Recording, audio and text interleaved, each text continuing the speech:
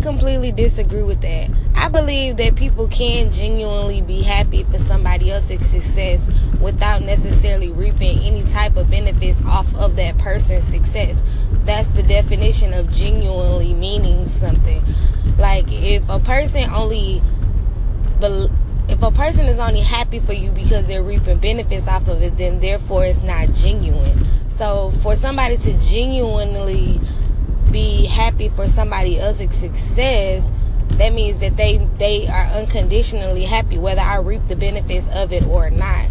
Because I have family who are where they want to be in life, very successful, have their own businesses, and I don't feel any type of way because I'm not reaping any benefits of their success. I'm genuinely happy that they are where they are. Now, I will say that most people of our age, it's hard for them to be happy because they're not happy